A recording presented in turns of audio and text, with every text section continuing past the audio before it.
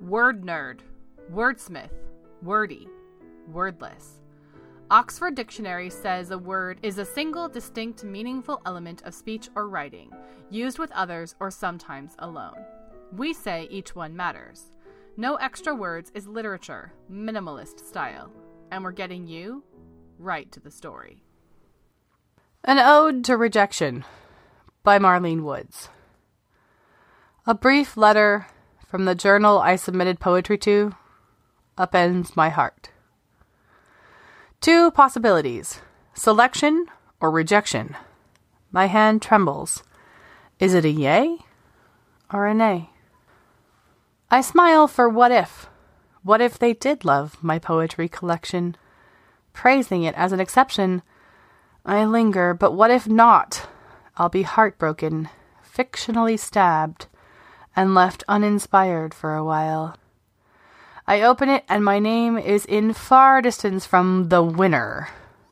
Oh, rejection, you grant me a sweet depression. Thank you, dear rejection. Do remember that someday persistence will let me win, and you will be nothing but a distant memory to me.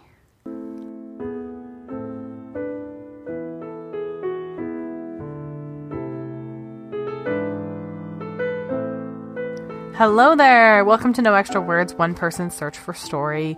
My name is Chris Baker-Dersch. I'm your producer and editor. As happens so often, this episode is not what I envisioned it to be when I first started planning it. I hope that means it's better than it was. We are celebrating today, and we should celebrate today because, wow, 100 episodes. This feels like a huge deal. 2.5 years of podcasting, 100 regular episodes, 18 special episodes, 212 contributors. 47 of them have shared their words with us more than once. 2 of them have been here 6 times. So much to celebrate, so much to talk about. I don't know how to squeeze it all in. I envisioned this episode when I first started planning it as a love letter to writers. And we are going to do some of that because I received some fabulous feedback. But some other things happened, and I want to bring those to you as well. And one of the special things that happened was I stumbled upon this week the wonderful poem by Marlene Woods that kicked us off. Marlene and I actually belong to a writers group together on Facebook. It is the I Am a Writer group facilitated by Sarah Werner. It's part of her podcast, the Right Now podcast. Marlene got a tough rejection letter last week and wrote this poem as her way of moving on from that and shared it in the group. And as soon as I read it, I said, I want that for the podcast. And she was kind enough to give me permission to share it. I looked up today, 209 acceptances for work from the slush pile in the year, 2.5 years we've been taking submissions for season 1 and sent 349 rejections. And while getting rejections is a lot harder than sending them, I can tell you neither one is super easy. And somehow Marlene's poem seemed a way better way to acknowledge the wonderful writers who've been part of No Extra Words than any sort of rambling that I could do about how grateful I am for them. So thank you, Marlene, for that, for kicking us off. I'm going to get to some other listener feedback and some other remember whens from the show in just a little bit. But before I do that, I have 2 special guests today who came and sat with me in studio to talk about books and to share their stories. And I want to bring you the first of 2 extremely special guests, very important to the show. Please stay tuned.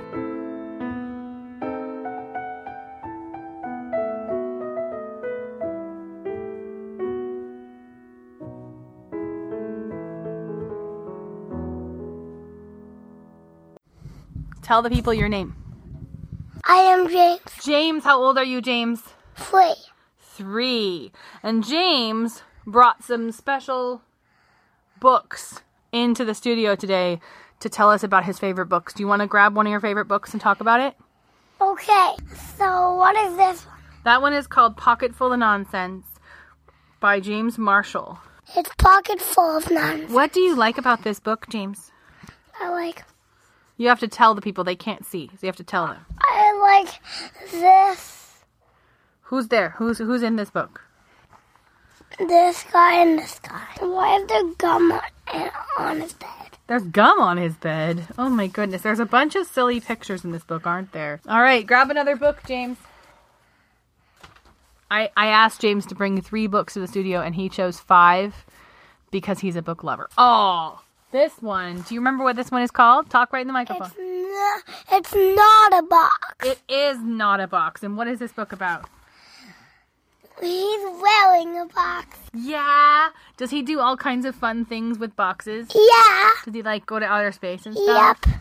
Okay, grab another book, James. And this is the squid book. Who bought you the squid book?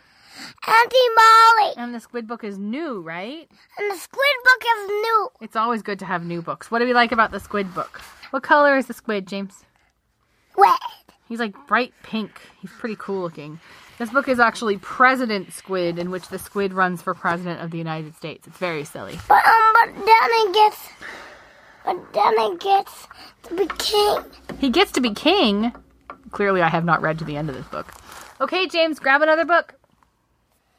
And this is the baseball player book. Oh, the baseball player book. It's very important to James to have baseball players in his book.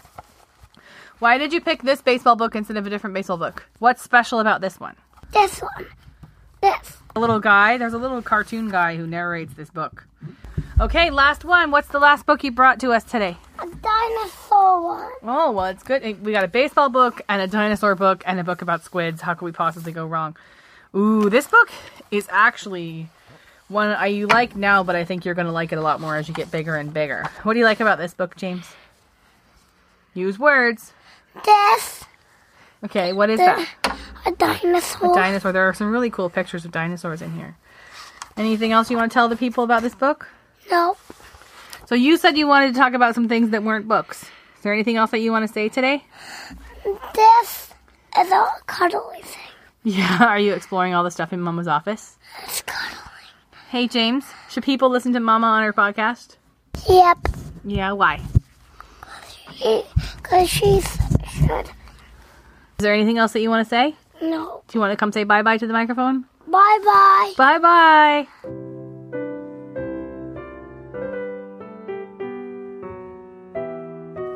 That was not James's first appearance on the show, and I couldn't somehow envision celebrating episode 100 without him, because he's been a big part of what has gone on here. So I'm glad he joined me in studio. I have another special guest coming who's going to kind of round us out before we go talk about the future of No Extra Words. But before we do that, I do want to share with you, I had 2 former contributors to the show did respond to my call to talk about writers whose words have touched them. The first was Adam Kluger. Adam Kluger's been on the show a number of times. In addition to being an author, he is a guy who really works in sound, and so he's provided some great voices and great audio editing to his contributions to the show. And he actually has a 3 ebook series available on Amazon that are illustrated flash fiction inspired by his literary heroes. And I just want to read a couple of excerpts from an interview that he did about the series, talking about why he chose the particular heroes he chose. He talks about Bukowski. Why Bukowski? There are a lot of reasons. The humor, the honesty, the accessibility. When you find a writer that speaks to you like music, you just really appreciate it. And has an interesting phrase. He was asked, what is guide-lit? And the answer is a label. People come up with labels. Who knows why? The truth of the matter is that Desperate Times, which is his book, Adam Kluger's book, is simply a collection of flash fiction and short stories about male protagonists who find themselves facing various conflicts. And I think that's really well spoken about these categories literature falls into, that at the end of the day, we're all doing it different ways, but we're really just telling stories. So thank you, Adam, for sharing your words. Please check out Adam's Desperate Times series. I will put a link to that in the show notes, as well as to Adam's former contributions to our show, so you can take a listen back. The other one that I received was from Francis Di Clemente, and he and I share a favorite writer, and I'm going to read you what he sent to me in its entirety. The writer who inspired me the most was Langston Hughes. I came under his spell while living in Phoenix, Arizona several years ago. I was working as a news editor for a wire service and wanted to do some creative writing on the side. Since I lacked time, when I wrote about the musings in my head or the scenes I had encountered in my daily life, the words took the form of verse, often scribbled while sitting in my car, in my office, or apartment parking lot at the end of my night shift. A lot of this poetry was just plain bad. Some of these poems later made it into my published books after much revision. During this time, I bought a copy of selected poems of Langston Hughes, and the contents cracked open my understanding about the nature of poetry. I also liked the cover photo of Hughes sitting in front of his typewriter and looking over his left shoulder. Hughes showed me that poetry was not the exclusive domain of academics and intellectuals with MFA degrees. His pithy poems, written in the vernacular, delivered an emotional punch. And while he often addressed the racial injustice of the Jim Crow era, Hughes' poems also tackled universal themes and longings such as poverty, weariness, dreams, loneliness, and the struggle for acceptance.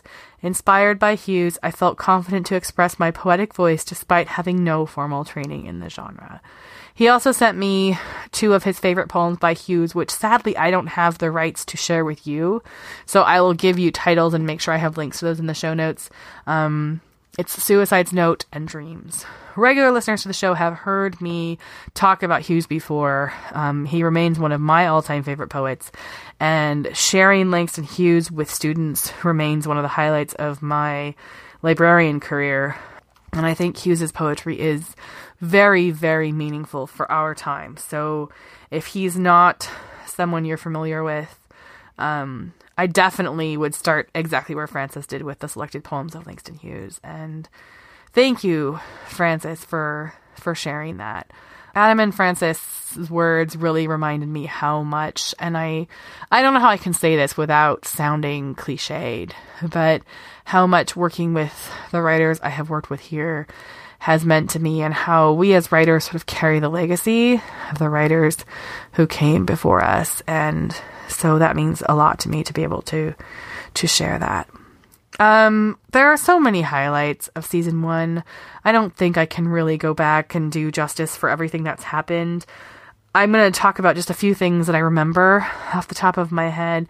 The first and second holiday seasons that I did this show, I broadcast a Christmas serial, which was an original piece.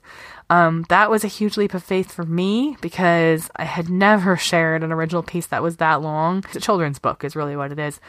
And giving myself a deadline to really rewrite and polish that work and get it out to you all. It was the first really long work like that I had ever edited for kind of mass consumption. And it still gives me shivers that it's out there. But it is. And sharing that was huge. One of the other highlights that really sticks in my mind is Arden Wren Sawyer was with us as a contributor on episode 53. And following that, Arden wrote a story about their own experience with the show starring me. And not only did I get to play myself in Arden's story when I read it, but I got to see what an impact the show had on Arden. And that was an incredibly special experience. I shared some of my other highlights with you in December and November, including when I got to take a ferry trip to interview poet Kelly Russell Agaddon in her office about what it's like to run a small press. We've had some other great guests on the show. Jim Szabo was with us of the Secondhand Stories podcast, and we did a whole conversation about why in the world we use this medium to tell stories. We've had authors come on and talk about themselves and share themselves with the audience. And so there have just been so many highlights, and I could go on, and I don't want to, but I would be remiss if I ended season 1 without a look back and a thank you for everything that has happened, far more than I ever could have expected. One of the things I love about this medium and doing this way is everything we've done gets to live on, and new listeners find us all the time. I was thinking about this today as I was getting ready to record, and I just took a look to see on the day that we're recording what has been listened to, what is interesting. And The top listened to episode of the day is the most recent one, 99, which makes perfect sense. Other more recent episodes are high up there, including 96 from December and 95 from November. But somebody today listened to episode 37 from March of 2016. And somebody listened to our baseball opening day special, second opening day special from April of 2017. And somebody even went way back in the archives and listened to the summer camp episode, which was episode 5, the first of many in which we would break format, that aired back in July of 2015.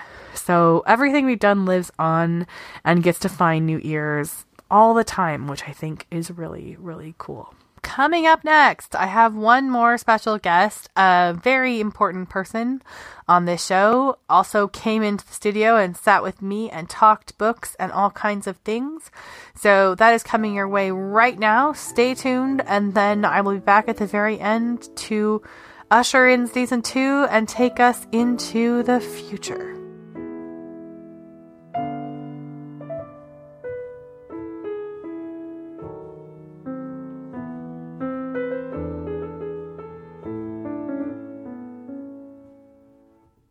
You're raring to go. All right. Would you like to introduce yourself to the people and tell them who you are and how you got roped into this? So do I use my full name or you what? Can use whatever name you like. My name's Dave. My name's Josh, and I am the husband of the wonderful podcaster you were listening to here. And how did I manage to talk you into this? Do you know?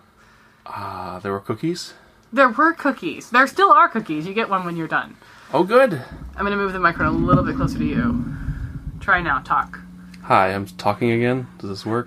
Yes, it works fine. We are officially doing a test of any good relationship today because we are 2 people, 1 mic. So there has to be sharing involved.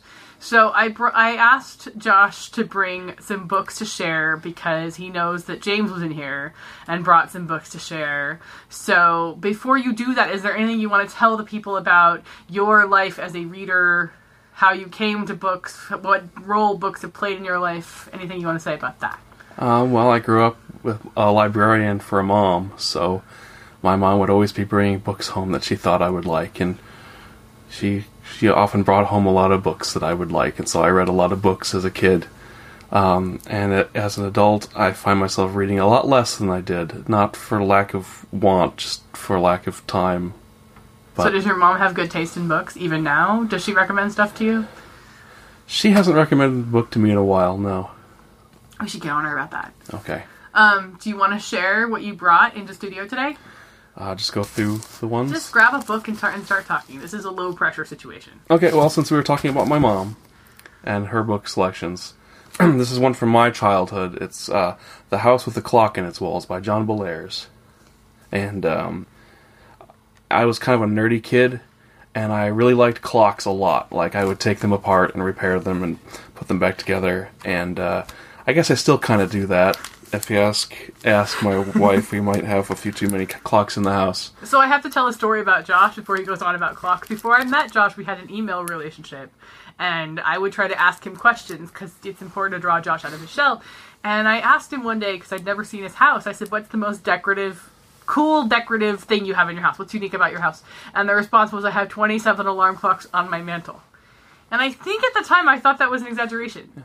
I will stress that they're not all running at the same time, because that would be really loud. Yes. So anyway, more about the book. Tell me about the book. I can't remember what year. It probably would have been 1988 or 1989, and my mom brought home this book from the library. And it was the first of many John Bellairs books that I ended up reading, and I have always liked the way that he wrote, and of course the illustrations are awesome because they're done by Edward Gorey, which you can't see on the podcast, but I suggest you go look it up because it's got illustrations and drawings by Edward Gorey, who's super creepy and gothic, and really I guess you could call the kind of style of the books sort of gothic in style. There, I mean this book doesn't pull its punches when talking about like magic and mythology. There's sections in here in Latin. Nice. It talks about a hand of glory in here, nice. and there's just it's ultimately creepy. And as a 13-year-old kid, no, I would have been 9 or 10 at the time.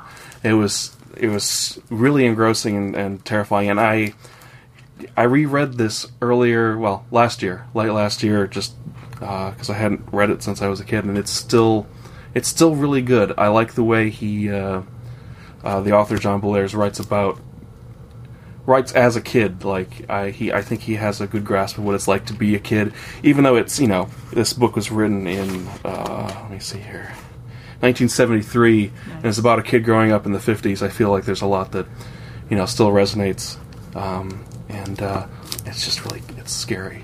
And the characters in this book, you got Louis Barnevelt and his uncle Jonathan. They went on to have other adventures in other John Bellairs books, and there were other pairs of characters. I'm trying to remember. Oh, it's gonna drive me nuts. Remember the other characters? That there were at least a couple of other pairs of characters who just kind of they were really odd pairings. Like this is a kid and his uncle, and then there's another. There's a kid and his neighbor across the street who's an 80-year-old professor. It's gonna drive me nuts not remembering the names. So if you're a kid picking up, because I read these so many times, it should just be engraved on my brain. But it's just like unlikely pairings of characters going off and having crazy adventures together. I mean, a 12-year-old kid and an 80-year-old professor. They talk about making delicious cakes and then going out and solving the mystery of a robot a pitching robot. Nice. That has been going around murdering people. I mean, come on. That's the Eyes of the Killer Robot, by the way. Okay. That's the name of that one. So if you're a kid approaching these books now, or an adult, is there one that you should get first? Do they go in a certain order? Do they connect together? Or do you just grab a John Bellairs book? Other than chronologically, I mean, I think there is definitely some overlap and there's a chronology to them, but you can really just pick up any one of them and just go with them. And they stand on their own. Awesome. Yeah. Awesome. So what else did you bring? I didn't look at these, by the way. He just showed up with a stack of books. I didn't get to look at them. I brought A Scanner Darkly by Philip K. Dick. Oh, yeah? Philip K. Dick is one of my favorite sci-fi authors. He was a real character. Just wrote prolifically for 30 years. And just had the craziest ideas, really all about identity and deception and I don't know, psychotic substances and just all kinds of crazy stuff. And of course, so much of his stuff was made into feature films. Are there any of them any good? The movies? Yeah. Or the books? The movies. Yeah. I mean, Total Recall is awesome. That's based on the short story We Can Remember It For You Wholesale.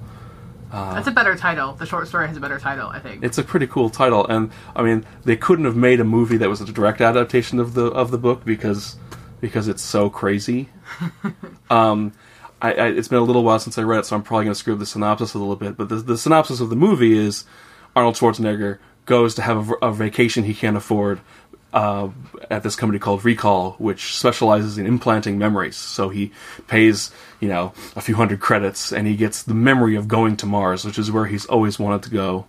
But something goes wrong, and it screws up, and so he actually thinks that he's a spy, or maybe he was the spy all along.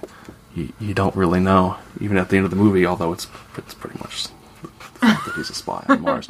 But in the short story, it turns out that there's a double twist there, and that this memory of him being a spy on Mars is absolutely true, but it was implanted in his memory so he would forget because a species of super intelligent mice came to the Earth and promised not to destroy the Earth as long as he didn't tell anybody about them. And now he remembers them because Recall Incorporated screwed up his memory. So now he remembers the mice, and the mice are going to come back and kill everybody. Again, I feel like that would make a better movie. Maybe it's just me. I don't know. I can't imagine Arnold Schwarzenegger having the gravitas to pull that off. Probably not. So what Philip K. Dick book did you bring? I brought A Scanner Darkly. This was actually made into a movie in 2005 or 2006 with Keanu Reeves and Robert Downey Jr., a couple other guys. Sure. People. I'm not IMDb. I don't remember. But that was Richard Linklater. It was one of his rotoscope-ish animated films, so it's really kind of got a trippy vibe to it, which fits the book well. The book is about a narcotics officer named Bob Arctar, who, in the distant future of 1994, who is undercover trying to find the high-level dealers of a drug called Substance D, or Slow Death, as it's called. And in the process, he becomes addicted to the drug, and it has an effect on his brain, which basically separates the two halves of his brain. And so he's no longer able to process information the way he should be able to. And so eventually he ends up being told that he's a suspect and that he's supposed to be spying on himself, which has odd results. And it's kind of an autobiographical-ish book, because at the time, this is based on a time in the author's life where he was not having a good time. He had recently been divorced, and he had kind of fallen in with a bad crowd and been on and off methamphetamine. I think I read that at one point he claimed to be able to write 60 pages of finished copy a day while on amphetamines, and that might explain some of the kind of the craziness of some of his output. He was prolific and just wrote the craziest stuff. So the experiences he had while hanging out with these people and doing these drugs and all these sorts of things got filtered into the book. It's got an interesting. It's an interesting story. It's well written, and that particular copy has a really cool cover. Yeah. The author's note in the at the end begins, "This has been a novel about some people who were punished entirely for too much for what they did." Wow. So, yeah. That's really cool. It's fun. Any of Philip K. Dick's stuff is good. Some of it's a little unapproachable and a little out there. His short stories, though, I don't think you can go wrong with. And a lot of the short stories were made into movies as well. Maybe a little more easy to adapt. Yeah. And there are collections of those out there, which I recommend. Cool. You brought one more book. I told you, like I told James, to bring 3. You actually brought 3. I know how to count, and I don't know how to remember what things you tell me to do. James is still working on. He knows how to count, but maybe listening is not his forte. This is Stephen King's It, which I first read, I think, when I was 13 years old. It took me a while. It's 1,140 pages. This is after Stephen King no longer required the services of an editor, so it's a little long. And this is one... I've always admired the way Stephen King can develop characters and settings. Like, you really feel like the town of Derry, Maine, which is a fictitious town that Stephen King made up from whole cloth for this book, and makes appearances in others of his books, but this is the primary Derry, Maine book. You really think that, if you were to just go take a tour of Maine, you would end up there, and it's a real town, it's a real place filled with real people. Isn't Stephen King from a small town in Maine? Yeah, everything Stephen King writes is in Maine. Yeah. True confession, the only Stephen King book I've ever read is the memoir that he wrote with a sports writer about following the 2004 Red Sox. Well, I know he's a New England guy. You need to correct that at some point. I know I do. Josh has a stack of Stephen King books for me. This is one I come back to. I've reread it probably 5 or 6 times in my life. As a 13-year-old, it's about essentially a group of 7 kids who get together. They were drawn together by a cosmic force to battle an evil demon or spirit that has haunted the town of Derry, Maine since time immemorial, and combat it. The monster preys on the fears of children and uses it to basically devour them, and it will take the form of whatever is most terrifying to that child. And it also has the ability to basically mask its existence. Adults aren't really aware of it, but they can be controlled by it. So it's kind of an undefined monster, although, the ultimate showdown, it turns into like this spider thing, which is kind of lame. I'm not going to lie. That's kind of a cop-out. I do actually like the way the book ends, but the actual, which is still like, the actual conflict, the fight with the monster is, let's see here, starts on page 1051, and that means there's still, 100 pages left before the actual end of the book. So wait, we go through 1,000 pages of this book before he fights the monster? That's right. Okay. There's actually two fights of the monster, because the book is split into two time periods. One which takes place in 1958, and the other which takes place in 1985. Because my understanding is the new movie, they flipped everything 30 years in the future. Yeah, so it's the past is in the 80s, and the present is the present. Whatever. I don't think that explicitly matters, but what the book is really about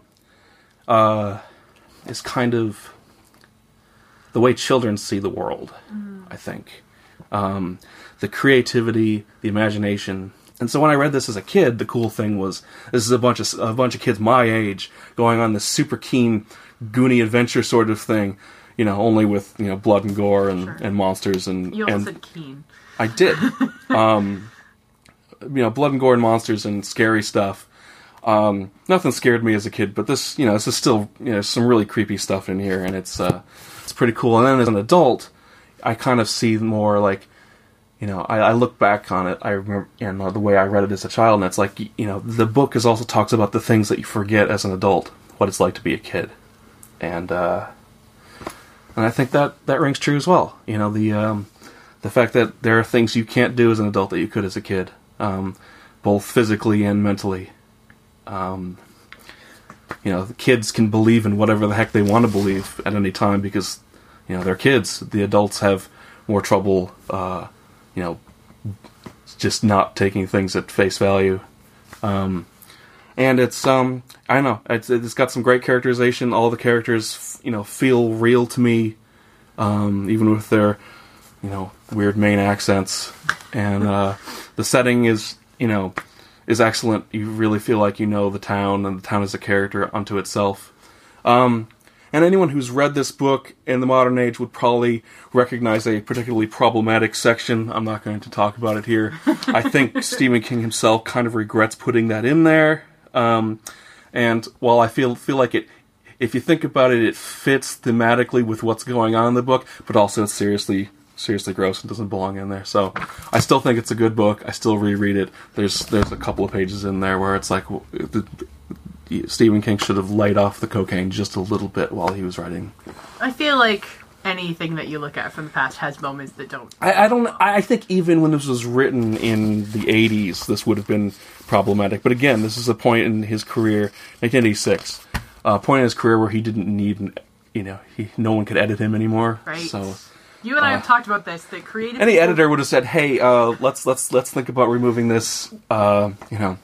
Creative people do better when they have someone around to rein them in, as George Lucas is the prime example. So I think you've missed your calling, and I feel like my job is in danger because I feel like you're going to steal it at any time and take over book recommending. I don't think so. No one should listen to what I have to say. I do have a couple more questions for you. I can tell you want to run away, but I have a couple more questions for you.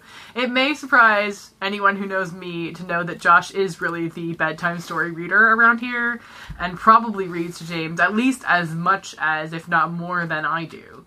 So I wanted to ask you, favorite, least favorite book to share with James? Well, what I like about reading to James is that he will just sit there as long as you care to read to him, because he just gets totally engrossed. You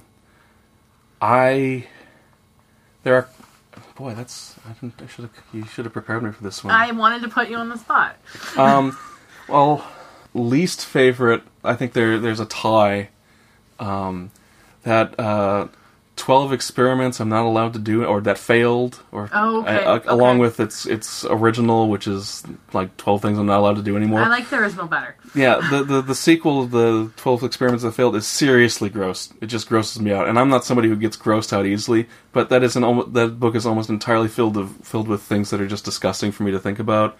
Yeah, doesn't she mix like different foods together? Yeah, there's a whole bunch of that stuff in there, and it's just like ketchup on ice cream. Meh. The thing with the shoe and the fungus growing in it. Ew, I mean, come on, this is not. And also, he's 3. I don't need to. Even if it's supposed to be a negative, I don't need to encourage him to do anything. And then the other one is there's that Joshua and the Bigfoot book, which I think was written by. This is a book about a kid who really wants to meet Bigfoot, and he goes on a camping expedition, and sure enough, he meets Bigfoot, and they go off and have stinky. Or he gets rescued by Bigfoot because he just wanders off from the campsite and gets lost, and then Bigfoot finds him. But it reads kind of like propaganda for somebody who wants everyone to believe in Bigfoot. I can't quote it because I don't have the book here, but it's seriously weird. It just has this weird vibe to it, like it was written by somebody who's just kind of weird. Like, come on, this is the book. We're gonna get them young. They're gonna believe in Bigfoot. They're gonna believe in Bigfoot in this. Yeah. Then the money starts rolling in. Sure. That book looks like it's made a lot of money for its creator. Considering that I'm guessing that we have one of 5 copies in existence in the world. Where did that one come from? Because I didn't buy it. That one was chosen for us because Bigfoot is my camp name. So it was bought entirely for the title because it's you and me together. Yeah. And because it was bought as a novelty gift, and because it is a children's book, it ended up in James's room. Yep. Okay. Well, there's a lot of things that ended up in James's room that are a little weird. I was a camp counselor. There's a lot of camp counselor stuff in his room. And I guess my favorite one to read to him, although we don't end up reading it all that often because it's long, I always like the 500 Hats of Bartholomew Cubbins by Dr. Seuss. Nice. It's long, and I'm not quite sure what the moral is supposed to be, because the moral apparently is that if you have a magical hat, the king will like you. It's best not to read too much. Yeah, I don't. Maybe it's just a story. It's an interesting story, and it's one that my dad read to me when I was a kid, and it was read to him when he was a kid. So just kind of passing that along, and James seems to like it.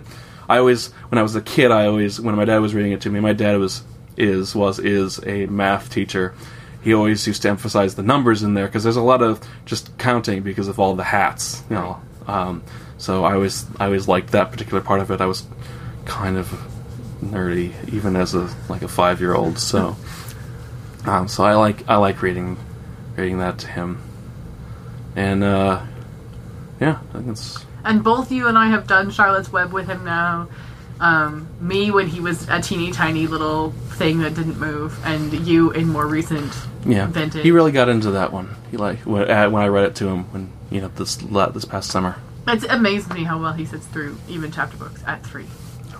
All right, so my last question for you: what did you think when I told you I was going to start a podcast?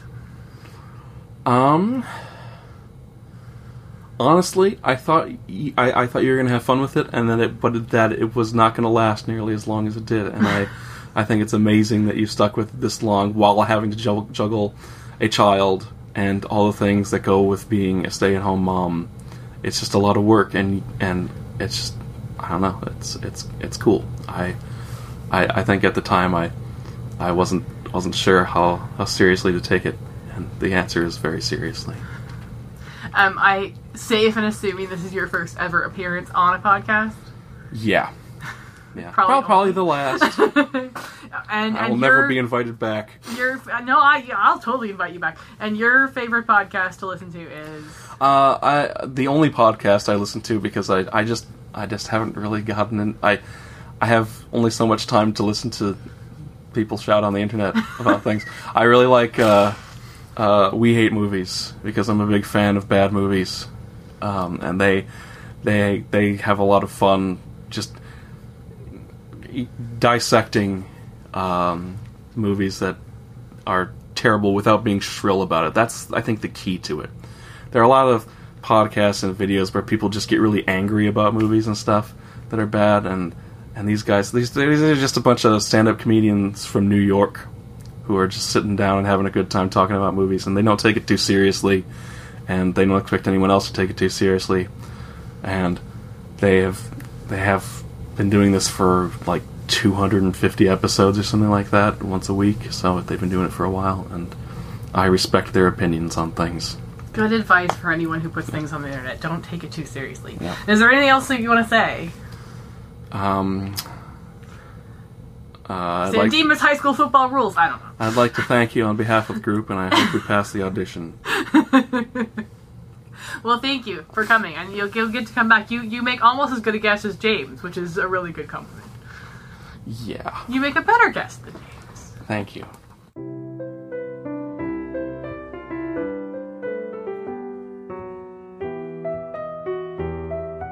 Okay, so that was the most fun that I've had in a really long time. I don't know which was my highlight for this particular episode. Getting to interview him and realizing he's probably on the verge of stealing my job. Or the phrase Marlene used in her poem that opened us up today, fictionally stabbed. The number of times in my life I've been fictionally stabbed, I can't even tell you.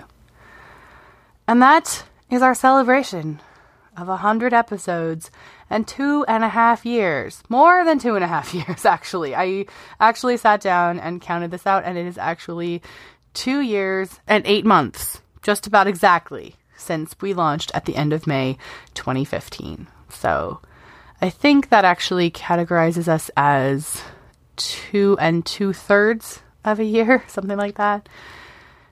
Such a fun journey we've been on. And I want to close today with a little reflection on where we are going next. I've been hinting at this both here and on our social media for a few weeks now, that we are closing out our era of flash fiction, which is true. And it's not without a little bit of regret that I make this decision, but it's time. You know how you sometimes just get a sense that it's time for something? In May of 2015, when I launched this podcast, I had a 1.5-year-old. He wasn't a year and a half. He was just over a year old. And we had just started our golden age of naps, which lasted just about a year. And I had just kind of come out of that, oh my God, I had a baby and became a mom phase of my life, and was looking for something to bring me back into the adult world. And this provided me with that, and provided me with a lot of things, the inspiration to write more, and connections with other writers and with listeners that I needed so desperately at that phase in my life. But life changes, goes on to new and different phases, and it has been well over a year since my now 3.5-year-old had a consistent nap schedule. And interests have shifted. I'm back working in the library now, which I wasn't at that time. And just a lot of things have taken me to a new season of life. And a new season of life seemed to call for a new season of the podcast. Because one thing that I knew for sure, as I was sort of visioning, okay, what do I want to do, is I didn't want to not do this. I didn't want to stop coming on the microphone and talking to you wonderful people. And I started kind of visioning what I wanted to do and what I wanted the future to hold. And I had just started in that process when one of my favorite radio programs of all time, The Writer's Almanac, met its untimely end at the end of 2017. I think we should talk at some point about the end of The Writer's Almanac and about what the Me Too movement means to us as we figure out how to put people who we have admired, who we are now seeing fully for their flaws, where in our lives we put them, and how we compartmentalize who they are and what they have done, and whether we think that taking a body of work down is a good choice or not. That is a very valid conversation to have, and I think it would be a great conversation for us to have. Now is not the time for me to try to figure out how I feel about Garrison Keillor in the aftermath of the Writer's Almanac. One thing I do wish is I wish that it existed somewhere so that for those of you who have no earthly idea what I'm talking about, I could at least send you to it so you could hear what it was like. But it's completely gone. It's been taken completely down by Minnesota Public Radio. But The short version is the Writer's Almanac was a daily show that Garrison Keillor had that was syndicated nationwide. It was about 5 minutes long, and he would come on and do a little bit of literary history and cultural history for every day of the year and end with a poem. And it was a very grounding part of my week, I can tell you that. And it's gone. And so some of my thought process was, okay, if I were going to do a Writer's Almanac, what would it look like? What would I do in this particular space? And that's part of what season 2 came from, is that sort of thinking. And part of it came from me coming back to my passion. I don't do New Year's resolutions, but I am for the first time in my life doing a word for the year. And my word for 2018 that kept coming back to me was home. That this is a year to remember what fuels me and what grounds me. And there are years for going forward, and there are years for not pulling back, that's the wrong way of putting it, but there are years for being rooted and establishing a grounding spot. And home was the word that I kept coming back to. I felt like I needed to come home on this show as well, to something that was very familiar, something that I knew I could do, something that I knew I could sustain, and something that I would be passionate about. The answer, as has been the answer in my life so many times, was books. The title for season 2 is Right Book, Right Time. And it comes directly from, so I'm a librarian by training, which means I actually have a master's degree in library and information science. Yes, that is totally a thing. And on your first day of your graduate degree of master's in library and information science, you sit in a classroom and they tell you about a guy named Ranganathan. Ranganathan is the father of library science. I think every discipline has a father out there somewhere. He was sort of the guy who sat down and codified what public library service looks like. And there were 5 laws of library science. And the first one is every book its reader, which means that for everything created out there, every book, every piece of media, there is somebody who's searching for it. We shouldn't judge things by their popularity, because they are all for someone and they will all find their someone. The second one is every reader his book, which is sort of the flip side of that there is no such thing in this world as a library patron who can't be served by some piece of information, some piece of media, some piece of material that we have. It's our job to find it, even for our most challenging people. And there are other laws too. The library is a growing organism and things like that. But those first two laws, form the core of what librarians call reader's advisory, which is the art of connecting people with books and books with people. And they also lay the groundwork for the librarians' fight against censorship and all the rest. So my title of my second season, Right Book, Right Time, comes right from Ranganathan and comes right from my own life, because what I wanted to do, this is something I kind of stole from Nancy Pearl. Nancy Pearl is the world's most famous librarian. She's literally an action figure. She worked at the Seattle Public Library for a long time and has made a name for herself also on NPR, talking about books as well as writing books about books. And she has a novel out now, but her first 2 books were Book Lust, which is basically a list of wonderful books for different readers. And I took Nancy's class in grad school, and she said the instant that Book Lust came out, she immediately had this long, long list of books that weren't in it. And she thought, how could I have forgotten this and that and such and such and so and so. And she really wanted to call the second book in the series Book Lust 2 The Morning After, because it had that same feeling of regret. Her publishers didn't like that so much. So book 2 is actually more Book Lust. And then her third one is Book Crush, which is her book about children's and YA literature. So Nancy's famous for those books. She's famous for recommending books. It's really fun to hear Nancy talk about books. If you never have, please just Google her and listen. I love the way she says the word book. It's hilarious. So she's on our local public radio station here, KUOW. You can find her archives on their website, I am certain. She's not the Writer's Almanac. She hasn't disappeared. But Nancy talks about Book Lust not as a professional resource for librarians or as a fun experience in reading for readers, which it is, both of those things. She talks about Book Lust as her love letter to books. It is very personal. It is about the things she has read and she has loved that have touched her. And that was something I could relate to. So when I go into the second season, it is not meant to be a to-do list for you. It is not meant to be a, oh my gosh, Chris is going to give me a new book every week that I have to read. I can't fit that into my life. I'm going to pick a book every week that has touched me as a reader and as a human being. And I'm going to dive a little bit into it, who wrote it and why, and what impact it had not just on me, but on everybody on the world, whether that's big or small. And do a little bit of Writer's Almanac on those books. And if you want to read them, awesome. I'll definitely give you all the links so you can find them.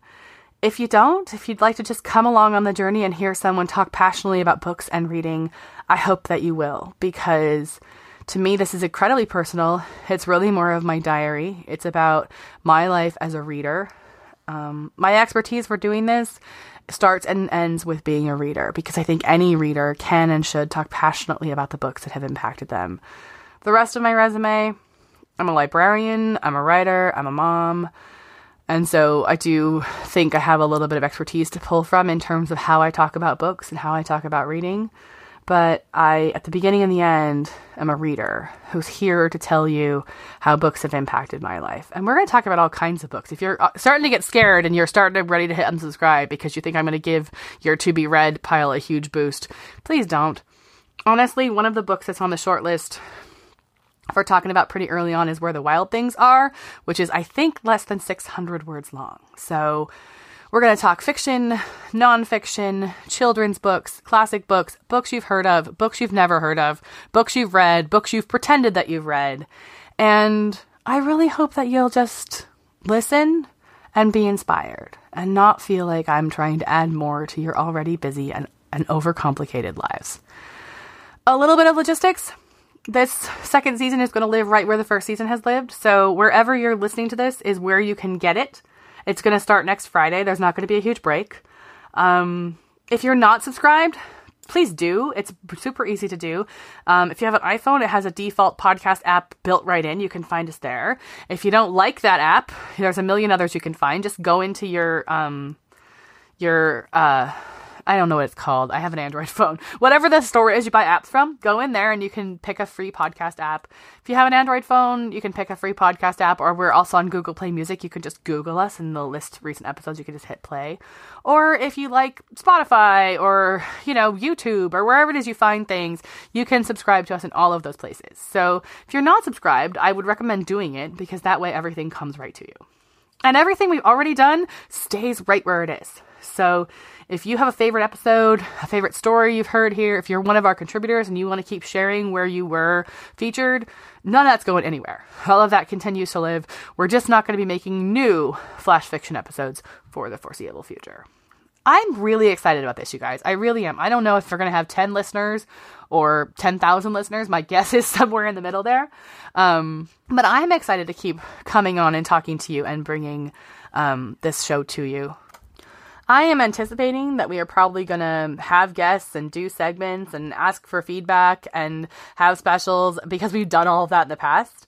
But I'm trying really, really hard not to plan too far ahead on this, to just keep it real and keep it organic and keep interacting with you, because that's the fun part. I think what I'm trying to do is I'm trying to take a little bit of the work off my own plate and focus on what to me makes podcasting fun.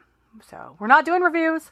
We're not turning this into a book blog. I don't have any sponsors who are going to send me free boxes of books. It's none of that. It's just my journey goes on as reader, writer, and podcaster, and I'm inviting you to come with me. That will start Friday, February 2nd, next Friday, here on No Extra Words. Depending on where you listen, it will either show up as episode 101 or as season 2, episode 1. That just purely depends on how your podcast app reads the data. Both of those are the same thing. You don't have to listen to both. I hope to see you. I hope to see you on all of our social media. We are at No Extra Words everywhere. Instagram, Twitter.